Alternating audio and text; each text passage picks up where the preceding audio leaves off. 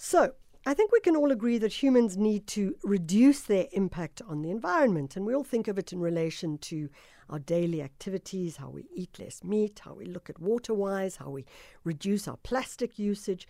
But what happens when this responsibility extends beyond life and it goes straight into death? What happens when you pass away? Obviously, owing to different rituals and religions, these things are different.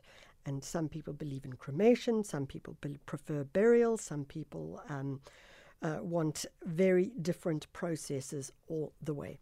So, Dr. Paola Magni is a senior lecturer in forensic science at Murdoch University in Australia. And she has been looking at how we can focus on human burial in different ways. How do we do it? Well, Dr. Magni, thank you so much for joining us. Thank you for having me. Good morning, everyone. This is such a fascinating topic. I must say, when I started reading it, I was like, no. But it does make a lot of sense if we think about how we have over 8 billion people on the earth and what it means in terms of land that is required for human burial and much more when it comes to that. Dr. Magni, when we talk about forensic science, the work you do, what does that mean? A forensic scientist is someone that uses science to help solving crimes. There are different forensic scientists because it depends on the type of science. I'm a biologist and I work in collaboration with toxicologists, chemists, medical legals, and also biomolecular people. It's a combination of different disciplines because at the crime scene, you never know what can happen and who can help. So it's certainly not a forensic crime to die, but if we think about the studies that you've been doing, you've been looking at how long it takes for a body to decompose. Tell us about that. Yeah, as a forensic science myself, I work into taphonomy. That is the process of the composition of a body from when the body dies to when the body completely disappears in the environment. Normally, this is a process that in a natural situation would be mediated by insects, as typical situation of a piece of meat that you forget on in the kitchen instead of the fridge. Insect will arrive and will eat and makes maggots and makes rotten odors. But this doesn't happen when a human body dies and there is a funeral, there is a casket, there is a tomb, there is a mausoleum. All of these things that are considered to preserve a body maybe for the afterlife, depending on the circumstances of the religions. But, you know, we are many, many people on the planet. And coffin by coffin in the soil, the coffins can leak pieces of different type of metals in the soil and also in the mausoleum. We need to move bodies after a certain time. And if the body doesn't decompose, we can move the body.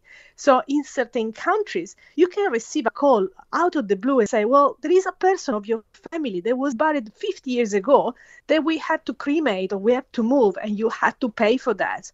Whoa, this is something that people don't want to know because, well, maybe don't even know this person and they had to pay out of the blue for something that they don't know what to do. And the bodies in many legislation belongs to the country, not to the families. Wow. It's the country that can decide what to do. So here's the thing. I mean, how long does it take for a body to you mentioned 50 years. I mean, on a good day, how long does it take for a body to decompose? I mean, we can think of the pharaohs and those bodies which never ever decomposed. And we're still seeing these little wrinkled bodies that are coming up in archaeological sites. Yes, it is exactly that. Bodies decompose at a different speed based on different circumstances. For example, the place where the body is left in a desert, the body will mummify and dry up. But in a place where the environment is very wet, will turn into wax that is very, very resistant. In a burial, depends on the depth of the burial. A shallow grave can be faster than a deep grave, and it all depends also if there is any any component of, for example, embalming procedure that has been considered in the process of after that decomposition and things like that. So in some places can be very quick, like if I leave a dead body in the bush in summer, no containment, like no clothes, can take up to two weeks, very, Sure. very quick. And we have just bones, and it's pretty quick. But if we have someone left in other certain environment, like a coffin in a mausoleum, well, it can take, I don't want to say forever, but pretty much. This is the reason why we find mummified remains in archaeological setting, but also in our cemetery.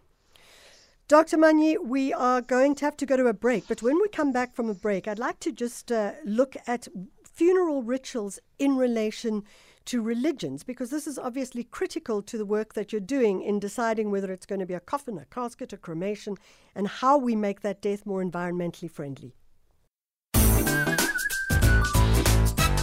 The Jet Set Breakfast with Michelle Constant.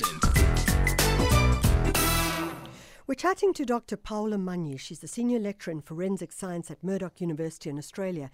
And we're looking at how you can make your death or even your burial more environmentally friendly. As we have so many people, space for human burial is running out, especially in small and densely populated countries. How do we minimize environmental impact? Well, we do have Dr. Magni on the line. Dr. Magni, obviously this is a conversation that just must include religion and funeral rituals that respect the dead according to different religions. How do you resolve that with the work that you're doing? It is very complex because it's a multi-layer conversation that we had to consider. In the conversation, we had to consider the different people involved in that. The conversation must be taken into consideration the dead person, the victim, that can maybe left a will of, I want to be buried in the soil and I want to be hanged on a tree and want to become a field for mushrooms. That is one of the ways to make a decomposing way more green. Then you have to consider the family that is the leftover on the planet that will like to have closure towards the disappearance of this family member. Then we have to consider also the legislation of the country and the specific time in which the country is living. We have to remember that a few months ago we were still in a pandemic in which we could not make a decision about our dead bodies. And many countries will take the body and will burn the body no matter what was your religious belief, because that was the safe and most biosecurity way to get rid of the body. Otherwise, if you can really choose a way, you should find a way that is the most consistent with the type of environment that you are into. So if you live in the desert or you live in a city, there are different ways that you should proceed into having a body that will decompose faster.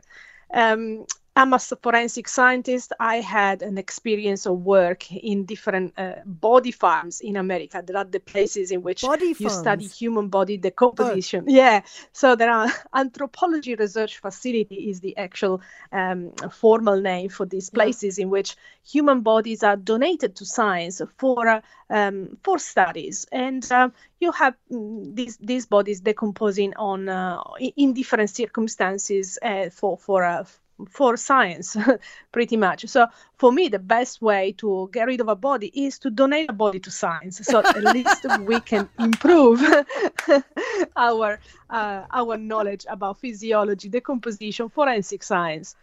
So Dr. Magni, I know that you did this research. You analyzed something like just over 400 bodies to find out what conditions helped speed up decay.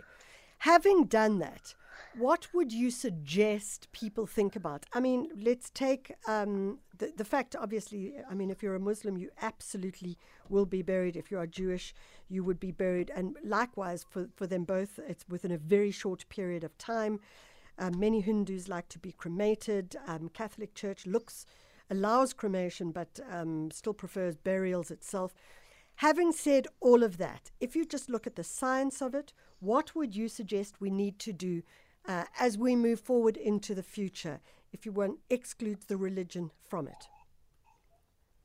So probably the best answer is less is more. That means let's try to avoid any kind of more things to add to the decomposition process.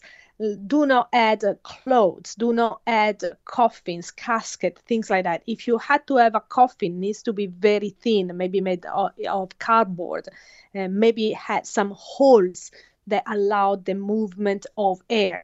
And the best will actually be a naked body, maybe wrapped in a very organic material like a cotton sheet, and placed in the soil in a very shallow grave that is not compact and without any stone on top. This will allow a very easy flow of air, a very easy flow of water. The water will be drained very quickly, so there will not be the possibility to keep humidity that will transform the body in wax, and also access to the insects that maybe it's not ideal to think that a body is going to be eaten by maggots, but it's the most natural thing. This is what nature wants us to become, food for maggots. Sorry. Dr. Magni, in closing, I have to ask you, have you decided what you would like to happen to your body, and are you religious? Well, I take religious in a very personal way because I was born and raised in Italy, where there is a lot of influence of Catholic Church, and I was raised in that. But at the same time, I'm a scientist, so I had to take things a little bit more objective. And for myself, I already signed for my body to be donated to science because I want to be a role model. Come on. Dr. Paola Magni, thank you so much for joining us. A fascinating conversation. Senior lecturer in forensic science at Murdoch University in Australia. And that's the question we're asking you. Have you made those decisions? Are those decisions aligned to your religion, or are they aligned to how you feel about the environment and the space? And are there ways of doing it differently? As Dr. Magni says, ideally no coffin, no casket, but just wrapped in a cloth, a muslin cloth or something, of muslin cloth of some sort, and then buried underground, or cremated, or, as she says, donate your body to science.